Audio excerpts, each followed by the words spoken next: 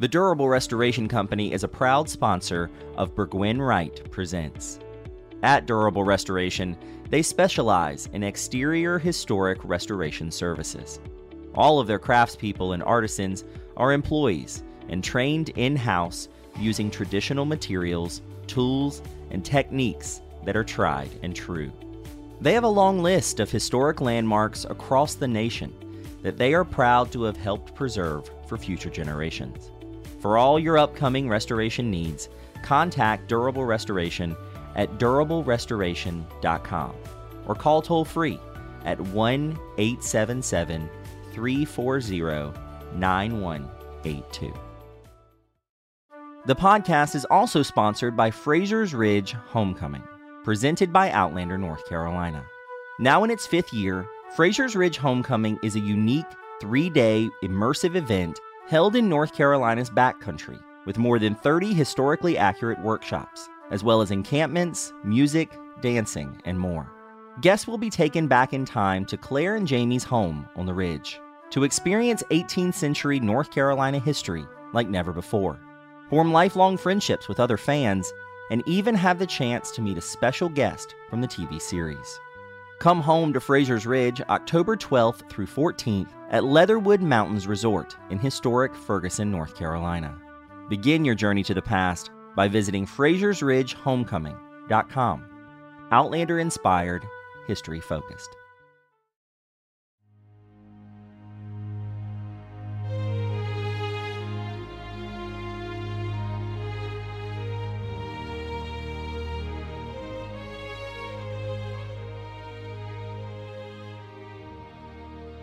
Imagine for a moment the journey from North Carolina to Virginia in the colonial era. Today, the state line isn't exactly a far-flung destination. But 2.5 centuries ago, you would be walking that distance, or traveling on horseback, or under the cover of a carriage.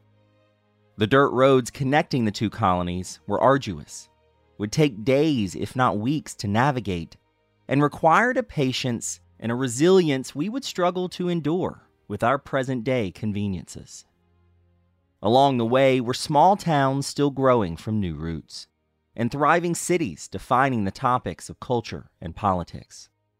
But in those early years, America was still a largely undeveloped canvas of possibility. And on this particular journey, standing in your path is 1 million acres of natural wilderness, still untouched by progress, that is as gorgeous as it is dangerous.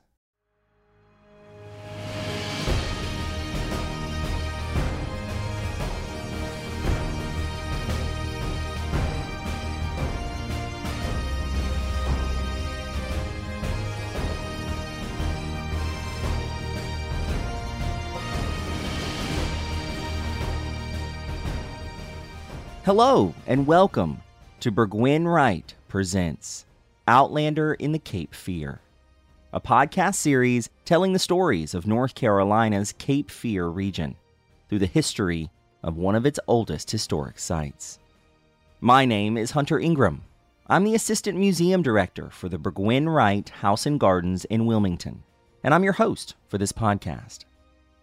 This season on Burgwyn Wright Presents, we are back to exploring the real North Carolina history depicted in the global phenomenon that is Outlander, the historical fiction book series from author Diana Gabaldon and the Starz series that adapted it for television. The beloved story follows Claire, a World War II nurse who time travels back to 1743 Scotland, where she meets and eventually marries a devoted Highlander named Jamie Fraser. Together, the pair land in the American colonies and North Carolina on the eve of the Revolutionary War in the 1760s and 70s, and soon find themselves players in the founding of a country. For this episode, we're venturing into the wilderness to talk about a part of colonial history that is too often overlooked. The Great Dismal Swamp plays a fleeting but beloved part in the Outlander story. In the books and in the 7th season of the TV series, the character of William Ransom, the son of Jamie Fraser and a young redcoat in the early years of the Revolution, is sent on a top-secret mission to deliver correspondence to contacts in Virginia. Although their versions of the trip differ somewhat, on both the page and the screen, William becomes stranded and eventually injured in a patch of thick wilderness known today as the Great Dismal Swamp, which was rich in dense forest, vibrant wildlife, and countless dangers for those like William unprepared to face them. Traveling all alone and with a horse that leaves him behind with just his will to live, William quickly learns the swamp can be a stunning but unforgiving place to find yourself. While the story is intended to eventually introduce William to new characters like Denzel and Rachel Hunter, and interact with familiar faces like young Ian Murray, the setting of these events is no coincidence. When crafting this story, author Diana Gabaldon knew the importance of the Great Dismal Swamp to the history and ecology of North Carolina and Virginia, then and now. In our modern age, the Great Dismal Swamp is a safer place, one preserved as a wildlife refuge with recreational and educational activities.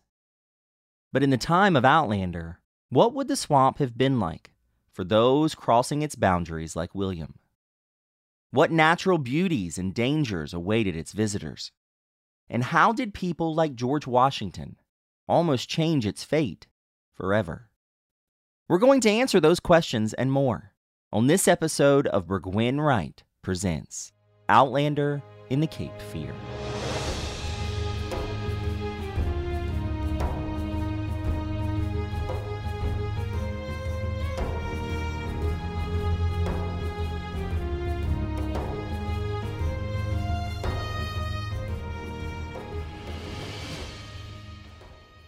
Joining the show today to talk about the Great Dismal Swamp is Chris Lowy, the manager of the Great Dismal Swamp National Wildlife Refuge in Suffolk, Virginia. Chris, thank you so much for being on the show. Thank you. Glad to be here.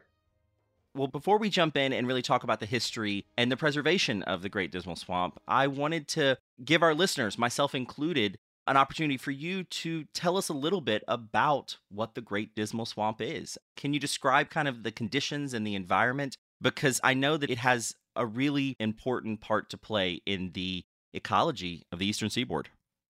Yeah, it really does. I mean, being here in the Mid-Atlantic, a highly populated area, I think what makes it so special is it is this large, over 100,000 acre forested wetland, has unique and rare habitat types for the state of Virginia and for the Mid-Atlantic.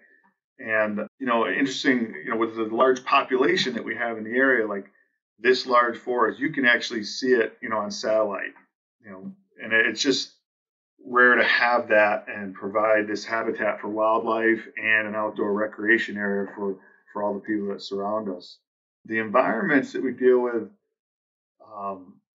interestingly, like we have maybe 5 primary habitat types here, but also what makes it unique is this peat soil.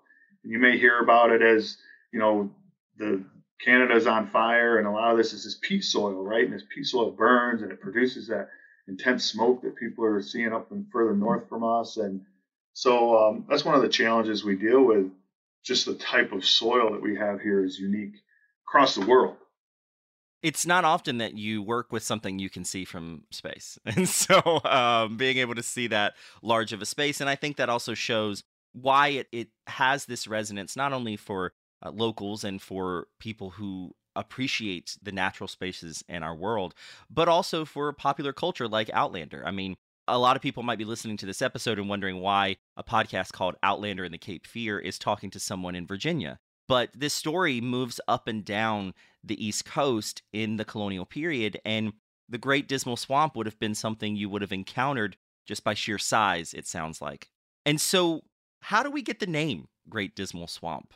It seems a little, maybe not the most inviting, but it certainly is intriguing. And so how do we get that name?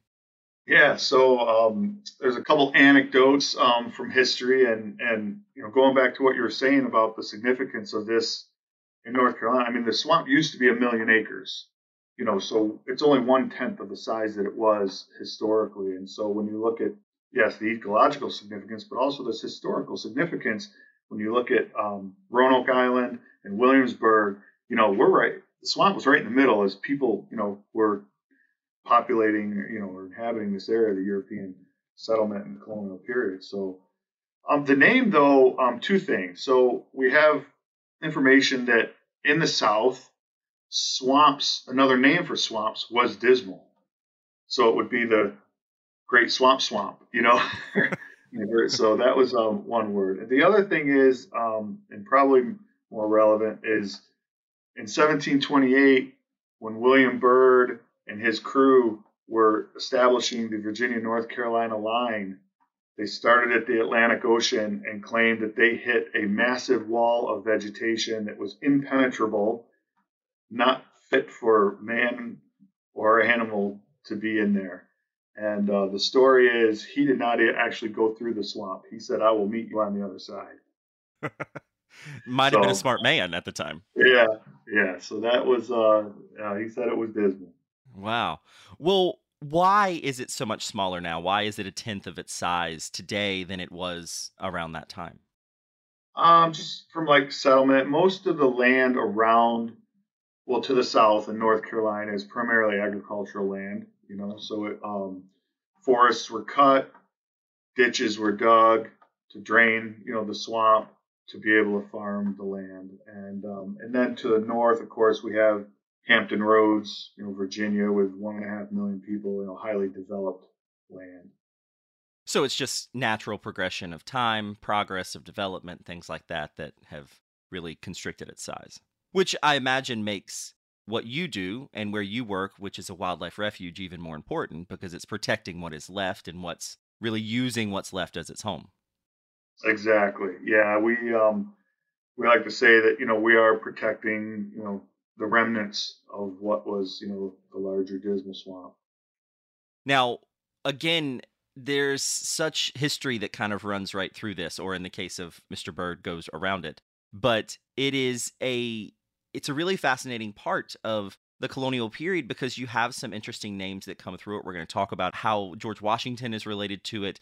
But before we get there, one of the reasons I wanted to do this was I don't know much about the Great Dismal Swamp. And so in some cursory research that I've done, it looks like that there have been some archaeological digs that show there were indigenous people who were using the Great Dismal Swamp and the area around it as their home. And so what kind of things have you learned over the decades of research and archaeological digs that can speak to the original inhabitants of this area? Most of what we understand and believe is that the various Indian tribes still lived on the periphery of the swamp. Again, maybe just more hospitable environment to live outside the swamp, but clearly utilize the swamp for livelihood, for hunting, plants, the berries, the various, edible plants and berries that are out. There may have been some, actual settlements in the swamp, but again, it's more of the periphery and definitely utilize it. The Nansman Indian tribe is still located here in Suffolk. It's their historical lands. The eastern band of the Cherokee, the Yeopan, I believe it's pronounced, and Lumpy tribes, some of the smaller tribes. And so, they all lived off the land here in the swamp, lived off the swamp. Which makes sense considering its size. I mean, it would probably have been unavoidable at the time to, intersect your life with it. In terms of the refuge, do you all have, programs and things that speak to that part of the history? I imagine there's some type of acknowledgement of that when people come through the refuge. Yeah, we do a lot of presentations, for the public. And to give a general overview of the refuge, we kind of couch it as this is a refuge for wildlife, a refuge for people. Always has been, always will be. And so we talk about those various things to talk about the ecological and the historical significance. And so we'll start with the indigenous folks, and then with the research that's been done, kind of these eras of time of people utilizing the swamp. Now, Outlander crosses paths with the Great Dismal Swamp in the 7th book and its current 7th season. Again, they film it in Scotland, so in the same way that you're not seeing the real Wilmington in the Cape Fear on the actual TV show, you are not seeing the real Great Dismal Swamp, but it is seen through the life of a character named William Ransom, as I mentioned in our intro, who gets stranded in the swamp and has to be rescued. Now, before that all happens in the 1770s, the real history of the swamp really intersects with a few recognizable names that I kind of teased, including George Washington. So, what is George Washington's relation to the Great Dismal Swamp? If I understand it correctly, he comes in well before the American Revolution. Yeah, so he showed up in the 1700s, around that 1770, time frame. But he saw the swamp as a little different than William Byrd. He saw it as a glorious paradise, but also a resource. And this peat soil, dark, assuming it was fertile, was great farmland. And he and other entrepreneurs started the Dismal Swamp Land Company and cleared some of the forest, dug the ditch to get water out of the swamp to then farm the land. And that soil is not very fertile without current technology that we have now. And but the timber industry worked out well, and that Dismal Swamp Land Company owned and had a good portion of this land, almost 50,000 acres, up until 1909. So they weren't able to do anything with it, though. They learned the challenges of trying to change its use, I guess, from being a natural place to being a developed place. Yeah, correct. But their main purpose was the timber value, the abundant Atlantic white cedar and bald cypress, hardy tree species that are used to build ships and boats and roofs and houses and all that such. So Very much like the longleaf pine industry that was here in North Carolina in the Cape Fear, that was so important to developing North Carolina as a colony. Just like in Virginia, this was such a huge part of really getting the colonies off the ground on the back of slave labor. I mean, a lot of these companies, including this one, from what I understand, was using slave labor to do this, but this is so essentially part of the American story, having to really find these places that were hugely natural, hugely rich in potential, and then trying to take what you can from them. Now, in the actual Outlander story, William Ransom actually interacts with Lake Drummond. I believe that's how you say it. And that is pretty central to his time in the Great Dismal Swamp. What is Lake Drummond, and why was it so special in this area? I mean, so Lake Drummond, it's one of only two natural lakes in the state of Virginia, and I think we call it the heart of the swamp. I mean, it's in the center of the swamp. It's beautiful, and the hydrology of the swamp is so essential to this ecosystem, and it all kind of feeds in and off of Lake Drummond. My understanding, historically, there were a lot of camps and even hotels, in the early days. The origin, how was the lake formed is interesting. There's three different theories on how the lake was formed. One being a peat fire, that burned down to the water table and, now created this bowl in the middle of the swamp. There's a theory of a meteor that, a meteor formed part of the Chesapeake Bay, the mouth of the Chesapeake Bay, and that because it's so round, the lake is, almost a perfect circle. And so that's another theory. And then the indigenous theory and lore is that it is the great firebird's nest that protected wildlife in the swamp. And so it's just it's an amazing place. I mean, yes, it's a lake. There's lots of lakes, but when you come out to the Dismal Swamp, you feel like you're in the middle of nowhere in this beautiful lake, and it changes every day. The scenery changes every day based on the cloud cover, the wave height. It's just, it is beautiful.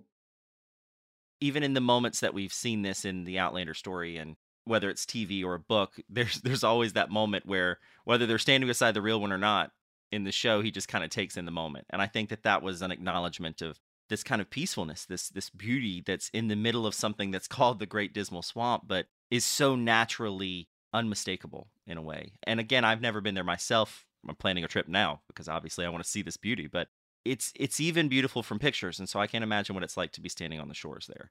I imagine it makes your job every day quite exciting.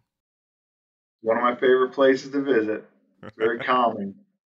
Well, as we move past the American Revolution and into the next eras of American history, what's happening in the Great Dismal Swamp? I know that there is some effort with communities and things. There's some islands there. How is the Great Dismal Swamp being used as we really start to forge ahead as a new country? Well, like these islands that you mentioned, they served as refuge for freedom seekers.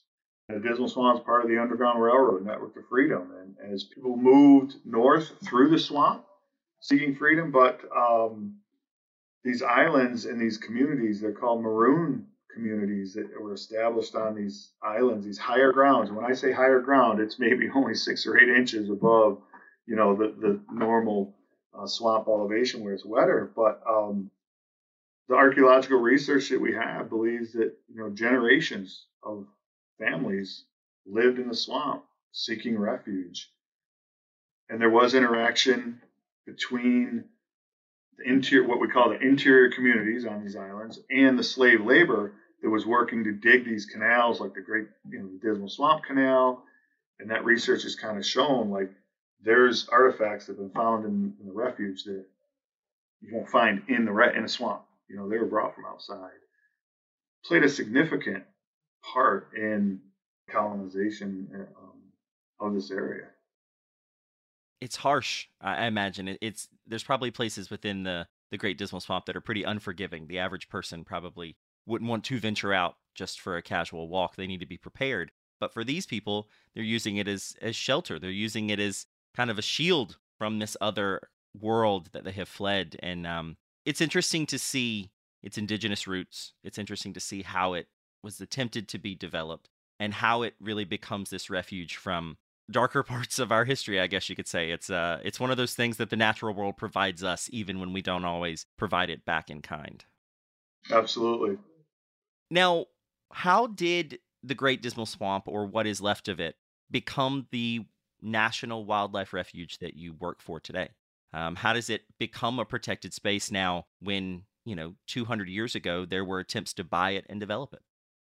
Yeah, so after the Dismal Swamp Land Company, as said, 1909, they then turned the land over to Camp Manufacturing, which was another timber company.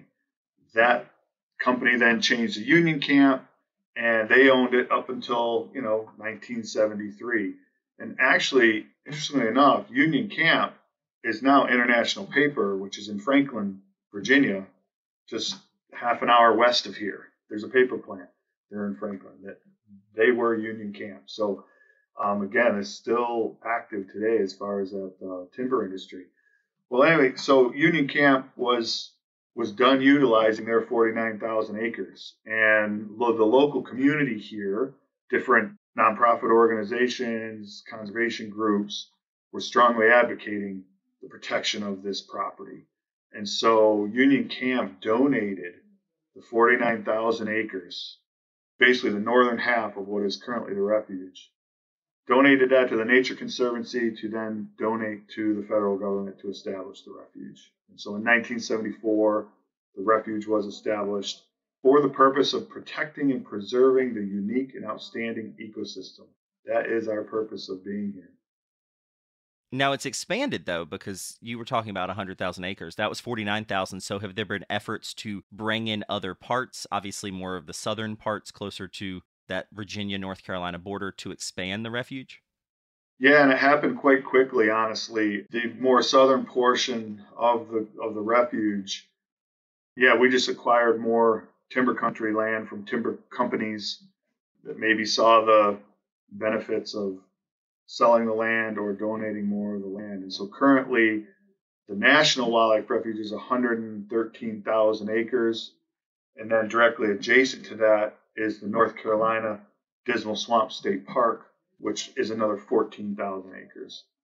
For about 127,000 in total protected land space for wildlife and people. Now, when I reached out about talking to someone with the refuge, and I was told about you, The person who I spoke to said that you had been there for quite a long time. I think of 17 years. And so, what's it been like for you on a daily basis to interact with this area? Again, we're seeing kind of a distilled version of this through Outlander, through the book and the TV show. But I mean, what kind of things are you wading through each day to protect this refuge? Yeah, the 17 years I've been here, I mean, it's been quite a journey, and the thing about the swamp is you never know what you're going to run into.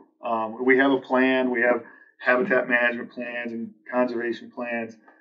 I guess this kind of leads me to the challenges, right? And this organic soil, the threat of wildfire.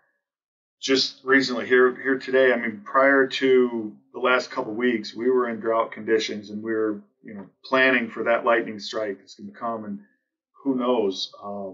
When I first started here, we had the largest wildfire in refuge and Virginia history at 6,000 acres. It was a 6,000 acre fire. It burned for 4 months.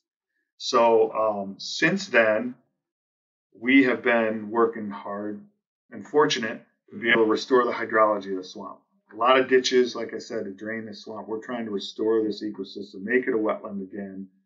So that is what our primary focus is on. But, the challenges of species management. We've reintroduced an endangered woodpecker and trying to get that population reestablished on the refuge.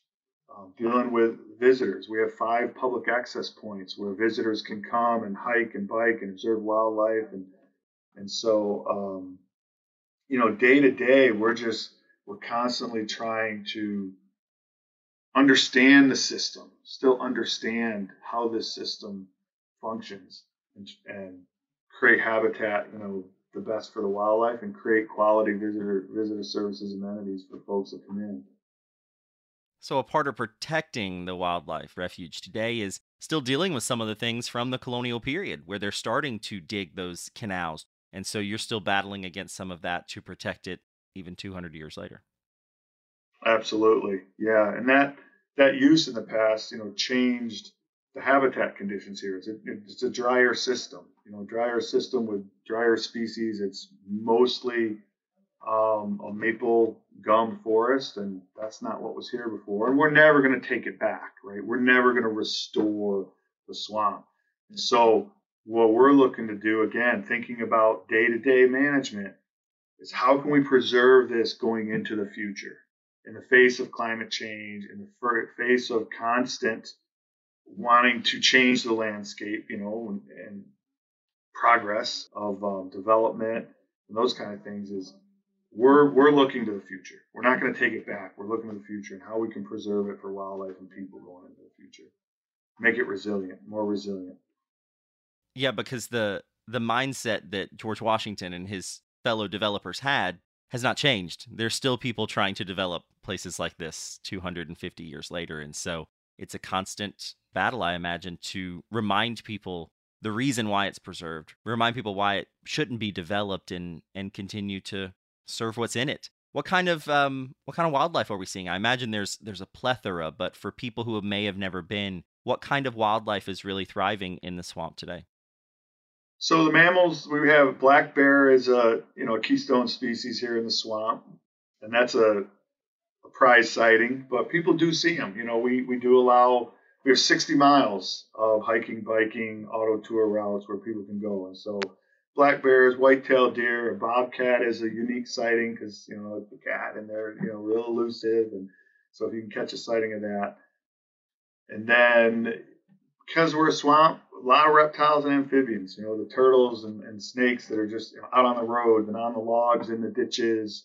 But there's a lot of folks that enjoy that fauna as well. So that's the primary. Wild turkeys we have as well. Folks can see those. And the birds. I mean, we have 200 species of migratory birds that utilize this as Passover site and also a nesting site. So we get a lot of birders that come from all over the world, really, to see some rare birds that are more common here.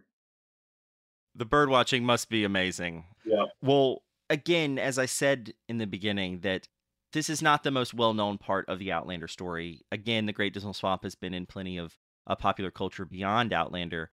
But I think the reason that it's so important in the story that we're telling with how Outlander's using North Carolina history and Virginia history, because again, they're moving north in this story and they're encountering something that, again, would have been unavoidable if you're going straight through it. Now, in the story, they're talking about how it's good for hunting. We don't do that today, I imagine, in the Great Dismal Swamp. We do. Oh, you do? Okay. Hunting. Yep, we do offer hunting opportunities. Mm-hmm.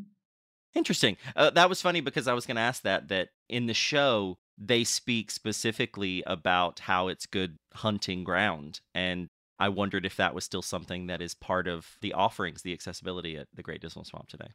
Yep, absolutely. How do you kind of manage that, though, between being a wildlife refuge and a place where people can come to hunt?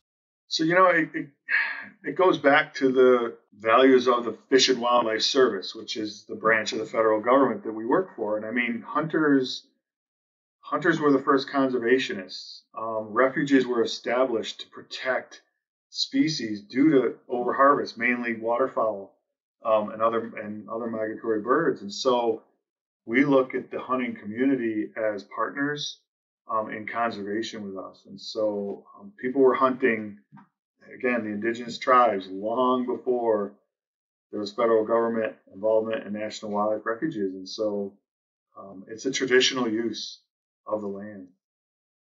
So for those who read Outlander and watch Outlander, all those comments from William Ransom and young Ian talking about hunting, it's still something that is a part of the wildlife refuge today. Yep, absolutely.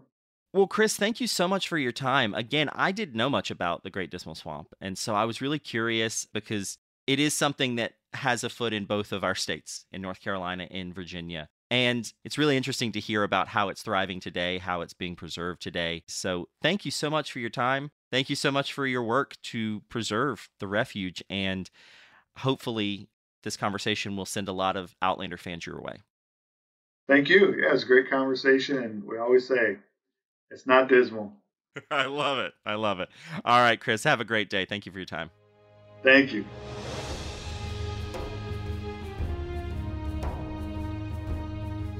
That's it for this episode of Burgwyn Wright Presents Outlander in the Cape Fear.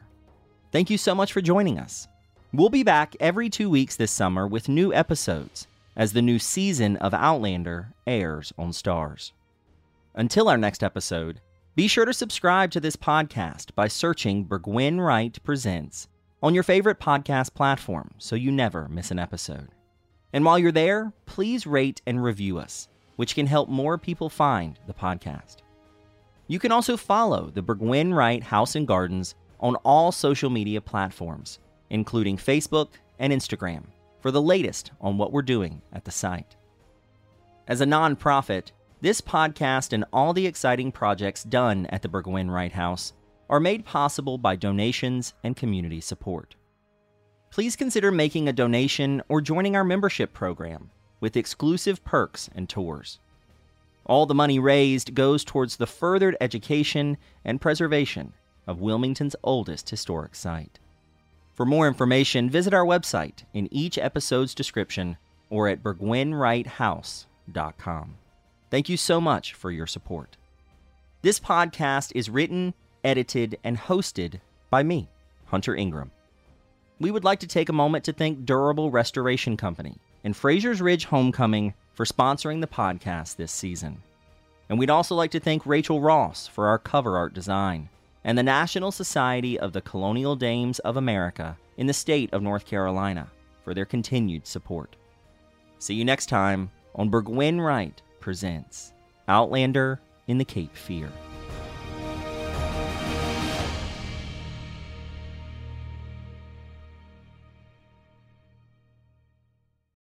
The Durable Restoration Company is a proud sponsor of Burgwyn Wright Presents. At Durable Restoration, they specialize in exterior historic restoration services. All of their craftspeople and artisans are employees and trained in-house using traditional materials, tools, and techniques that are tried and true. They have a long list of historic landmarks across the nation that they are proud to have helped preserve for future generations. For all your upcoming restoration needs, contact Durable Restoration at durablerestoration.com or call toll-free at 1-877-340-9182. The podcast is also sponsored by Fraser's Ridge Homecoming, presented by Outlander, North Carolina. Now in its 5th year, Fraser's Ridge Homecoming is a unique 3-day immersive event held in North Carolina's backcountry with more than 30 historically accurate workshops, as well as encampments, music, dancing, and more.